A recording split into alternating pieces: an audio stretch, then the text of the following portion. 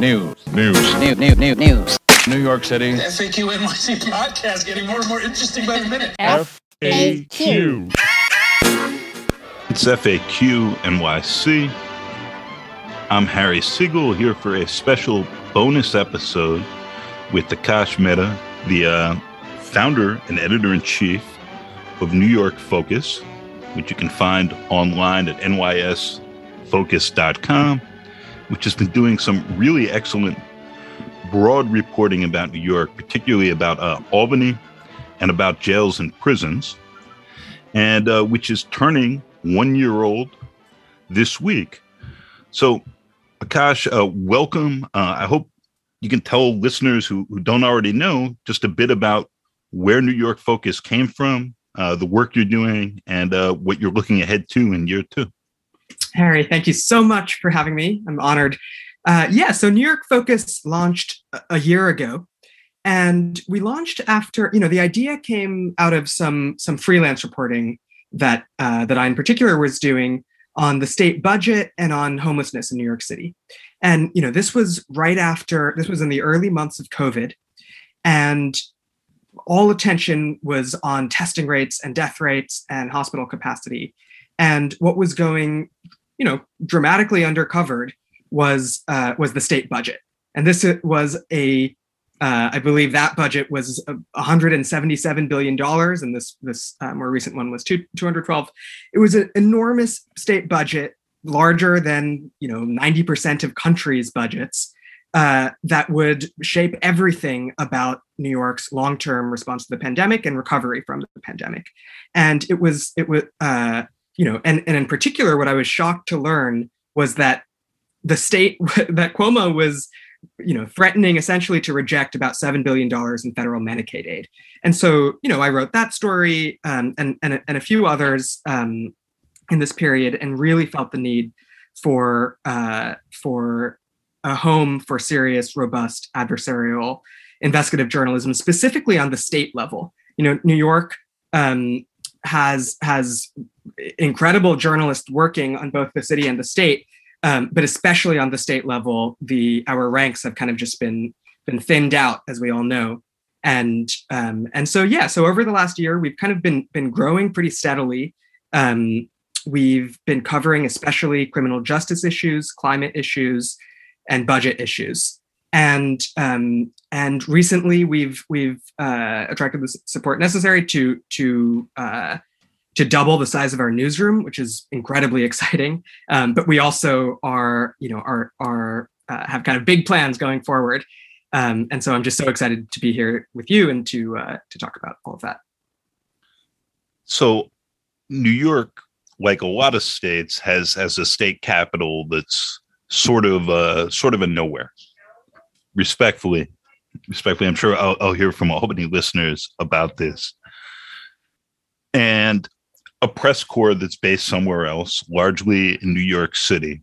And there's been a lot of discourse about the decline of local news in New York City, which I think is reasonably healthy in a bunch of ways. That you've had new outlets like the City that have sort of helped to fill some of those gaps. There's, the city is filthy with reporters.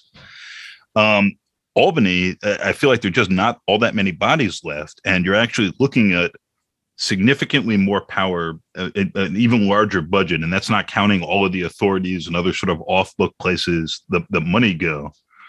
Why has Albany been more difficult to cover? Do you think that's worse? Obviously, you're young, right? You're 23 years old, so are new to doing this, but it does seem like there's a vast gap between what's at stake in Albany and the number of people there to just chronicle what's happening day to day. And maybe we felt a little of this in these constitutional amendments that Democrats expected to pass pretty easily with the help of lots of New York City voters coming out, and all went down as conservatives were upset. And many people are finding out about them for the first time this week, or even when they were voting, or didn't find out at all and just didn't fill out the back of their ballots.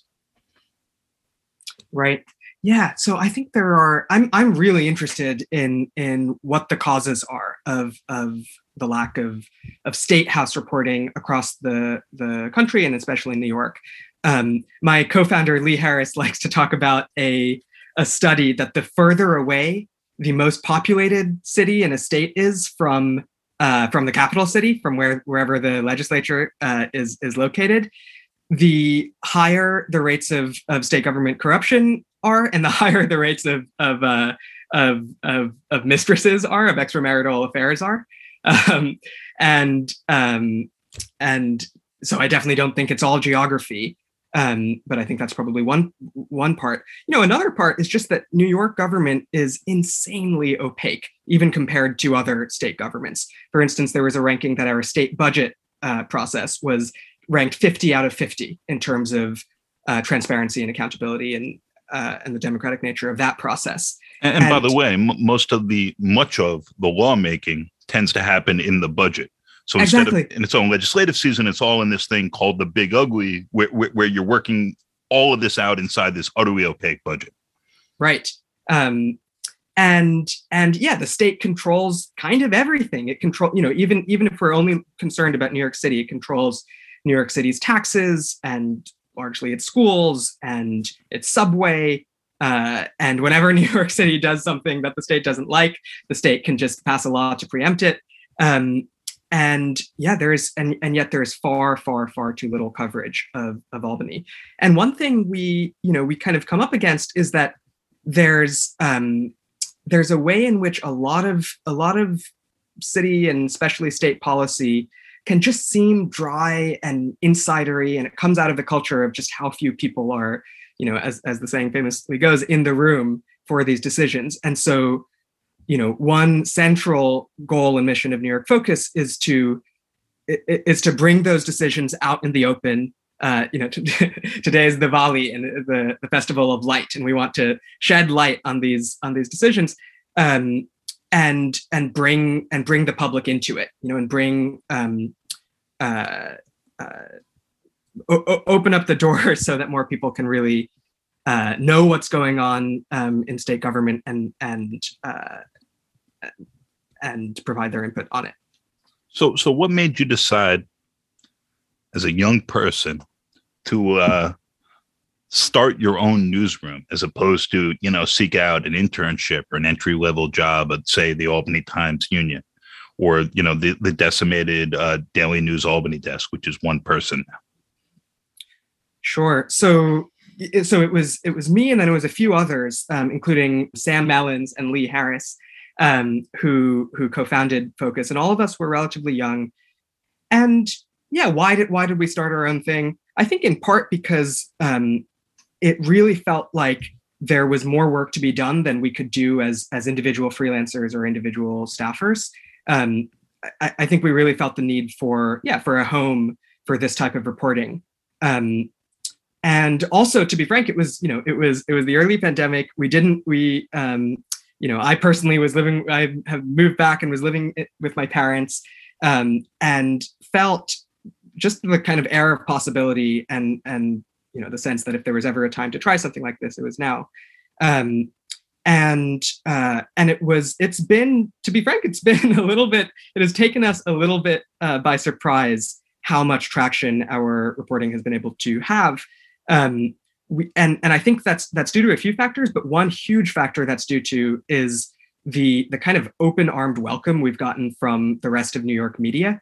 And so, for instance, the City, which you mentioned, and City and State, we partner with both of those outlets a ton, and we cross-publish with them all the time, and their editors offer us advice on building out a newsroom. And even just this interview is a testament to that. And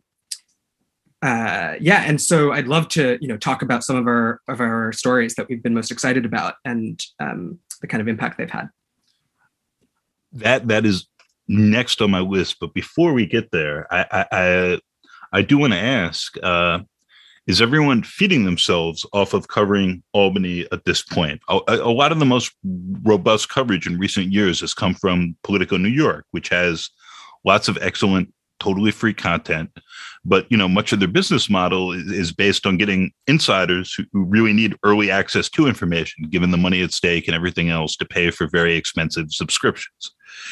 You have not taken that approach. And I'm curious if you have a sense if this is or could be a business, how that's working. And maybe you can talk a bit about what you're doing with that starting this year, at the beginning of your second year at nysfocus.com/donate.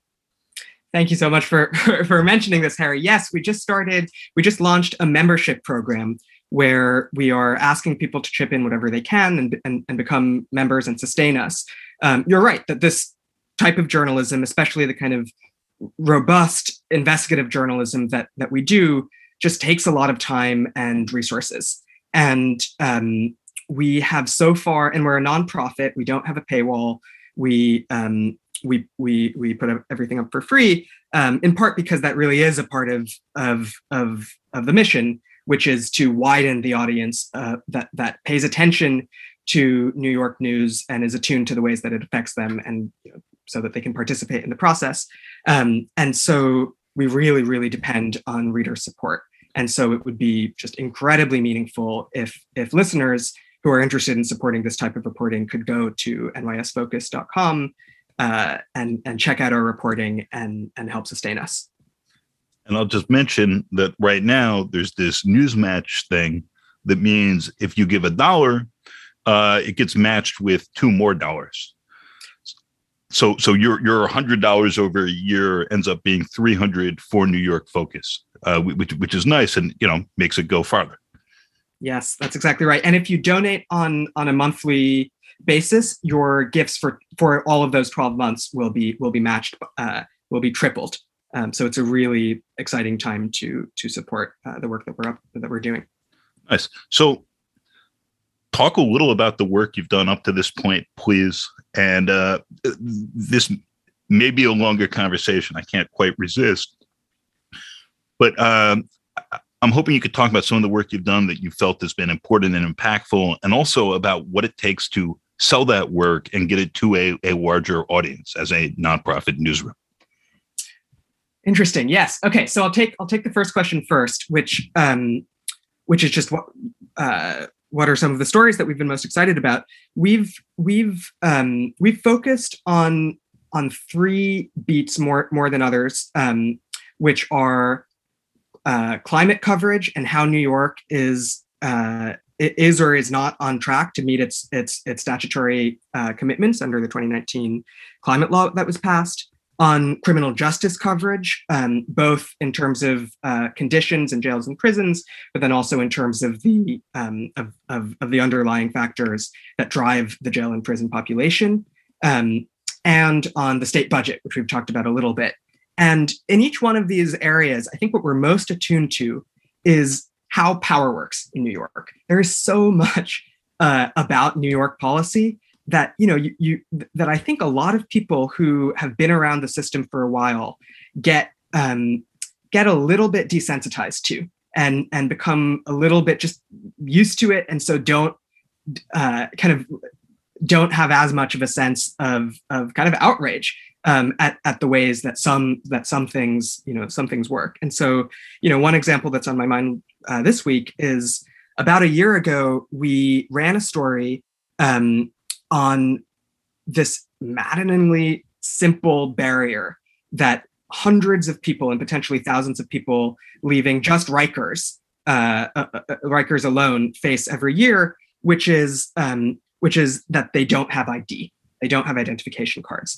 And in a significant portion of these cases, they did have ID when they were arrested or when they're at their court date, but the court system or the police confiscated it, or the jails confiscated it, and then lost it in the shuffle of transferring it between different facilities. And so tons of people are turned out into the streets from Rikers every year without ID, and without ID you can't apply for jobs. You can't get apartments. You can't reactivate your benefits. Sometimes you can't get your prescription medication. And this was a problem which had essentially never been reported on And in a way, it's a kind of like dry policy issue of specifically, why about 5 years ago now was this pilot to issue ID-NYC? Why did it fold after a month? It's in a way a dry issue. But what I was so proud of the reporter Morley Music for doing was just really bringing it to life in terms of both going deep into the policy and then also, talking to people and highlighting, what this means for people's lives. And in the wake of that story, there was a city council meeting that had already been scheduled on reentry issues. And the chair of the committee asked city officials, asked Mokche about this problem. And Mokche promised interagency, collaboration to solve the issue. And we just did a story this year on just looking at what has happened in the last year. And what we found is that, the city continues to promise interagency collaboration to address the issue, but it hasn't happened yet. And in fact, during the pandemic and due to some changes around EBT cards, it's become even harder for people to get new ID, which I didn't mention, by the way, is an incredibly frustrating months-long process where you face the central paradox that you need ID in order to get ID. And so we're kind of staying on that story. There was a bill announced introduced in September in the city council to take steps to address the issue. And there's another bill on the state level that would mandate driver's licenses being, or the equivalents of driver's licenses being offered by the DMV in all prisons. And we asked the sponsor of that bill, why it applied only to prisons and not to jails. And he responded that he would introduce separate legislation to introduce jails. This is an example of a kind of dry, obscure policy issue where if we are able to really shine a light on it, to really bring out its consequences for some of the more vulnerable people in our city and in our state, I think we really have a shot at driving some pretty serious and important policy change. So one other story I'd love to talk about for a minute was this piece headlined, "He says he was wrongfully convicted. His trial prosecutor led the unit that rejected his petition," that came out maybe 6 weeks ago, and involves the conviction review unit in Brooklyn, which is something that Eric Gonzalez, the district attorney there, who appears likely is going to be now running for attorney general, has often framed as a signature achievement that he helped run under District Attorney Ken Thompson, and then after Thompson's tragic death, he ended up, expanding on that. Can you talk a little about that story, what it's about, and the difficulties of prosecutors investigating their own offices, and then trumpeting the successes of that? Sure. So this was a story. This is actually a story that we before the story that you're referencing, we did another story in the context of the race for the Manhattan DA, where Tali Farhadian Weinstein led this unit, and the pace of exonerations dramatically slowed under her, and so we reported that out. That was an excellent story by Sam Mellons, and then the story you're referring to was by Ethan Corey and Elizabeth Wheel Greenberg. On this just remarkable conflict of interest, where you have this man, Anthony Sims, who was convicted of murder in, I believe, 1998, and or perhaps 1999, and he alleges that the trial prosecutor there just Mark Hale. Sorry, Mark Hale. Mark Hale, yes, yeah. The trial prosecutor in his case, he alleges that the trial prosecutor committed one act of prosecutorial misconduct after the other, including lying to the jury and pressuring the lead witness, this guy named Graves, who to to testify. By the way, the person who testified, the lead witness, later, I think in 2002, said in a statement that he was wrong about the trial. In fact, I'm reading it out. He says, "The police stated that if I do not appear tomorrow morning at the trial, they're going to release Anthony and charge me with the murder. So I appeared the next day and did whatever it was they wanted." And so here we are, 20 years later, and Anthony Sims, this seems like an ideal case for the Brooklyn Conviction Review Unit. And Anthony Sims submits a petition, and he gets back, a one-page letter without any, investigation and without any interview of him, rejecting his petition. And what he finds is that the person who runs that unit is Mark Hale, who is the very same trial prosecutor in his case that he alleges committed all this misconduct. And Mark Hale, actually recently resigned from this unit. But what a lot of kind of observers are wondering is whether Gonzalez will hire someone else like Hale, who has a long history of being a prosecutor at the unit, or if he'll hire someone from outside and potentially someone who from the defense bar or who wasn't a prosecutor.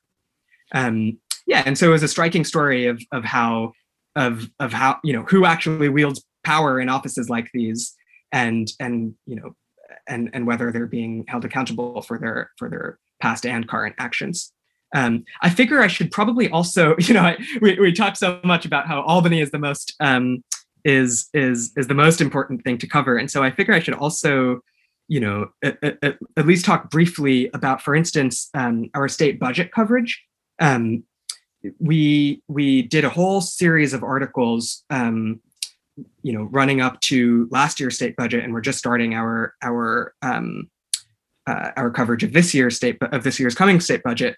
And one thing that was really striking is that it's still, and we'll see what happens under Hochul, but it is such a remarkably opaque process where you have times when legislators don't know what they'll be voting on until essentially the day of, and they have to scramble to read thousands of pages of legislation to know whether to vote on it. And so one thing we were really proud of doing is, on a number of issues, reporting on events as the decisions were being made, before they came to public light and before they were voted on. And so, for instance, we reported on, just one story that's become topical again recently is we reported on how the Excluded Workers Fund, on how there was a lot of debate in the final days about the program design of the Excluded Workers Fund, and specifically around whether, and for those who don't know, this is a fund that New York established to distribute relief to primarily undocumented workers who were not eligible for previous rounds of state and especially federal relief. One thing just jump in there very quickly, and then please go on. Regular listeners will know, but I should promote here. Check out our episode from last month with Documented's Romel Ojeda, going through the history of the now tapped out $2.1 billion excluded worker fund for undocumented workers, and how that's played out and what might be happening now. Terrific. So one thing to mention is that the story that I'm about to describe actually happened in partnership with Documented. So that's a great plug. I haven't listened to that episode yet. I'll have to listen to it after this. But essentially, we reported on how Cuomo was pushing in the final days of negotiations to add all of these proof of eligibility requirements that would make it, that potentially some experts were worried would make it incredibly hard for undocumented workers who often don't have certain types of documentation of their work to apply. And many of those were in the final days, in part because it got a lot of public attention. Many of those ended up not making it into the final legislation that was passed. And that is probably a big part of the reason why, as you mentioned, the Food Workers Fund is now has now been totally tapped out. And we also did a story recently, but again by Sam Mellins, and we're continuing to cover it. How now there is a push to refill that fund. Gosh, in a remaining couple of minutes here, if listeners are already digging NY Focus, listeners want to find New York Focus, go to nysfocus.com. What should people expect from year two? And, as your staff and size grows in terms of the reporting you're doing, are you looking to go deeper into the same stories, to expand the coverage range? Just what's coming up next? Sure. So our biggest priority will in the coming months will be covering the state budget negotiations.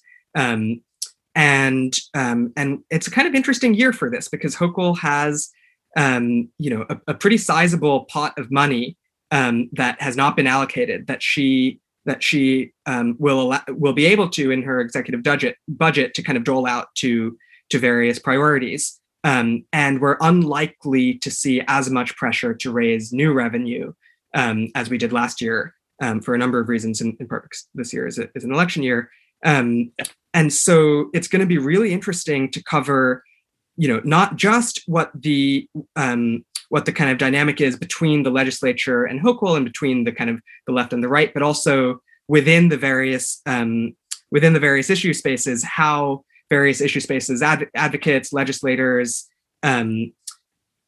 work out the priorities amongst themselves and whether there are tensions there to pay attention to. We're also going to continue to really stay focused on jails and especially prisons. The crisis at Rikers has received a lot of attention, and we've been really proud of our stories there. But New York's 50 prisons in many ways are have just as kind of surprising and shocking conditions, are far more opaque, far less is known about them, and they incarcerate about 6 times as many people. And so we're really going to focus on the state prison system. We're also really focused on just the functioning of executive agencies, from OTDA to the health department to as I mentioned, the DOCS, the prison agency. And one thing I really want to ask your listeners is, especially just given how kind of plugged in of an audience it is we depend as our lifeblood on sustaining donations, but we also depend on tips and story tips. And so we would just be so excited to talk to anyone listening to this program about what we should be reporting on, what about that goes on and how power is wielded and how policy is crafted that should be more widely known and it's not. And so, my email is akash@nysfocus.com. And I would just be so excited to start conversations. Speaking of starting conversations, I think we have to leave this one here, but I hope we'll have you back on and others from New York Focus and as stories are coming up, and that this is the beginning of a conversation. Thank you again for taking the time, joining us, and congratulations on the birthday. Harry, thank you so much for having me on. FAQ.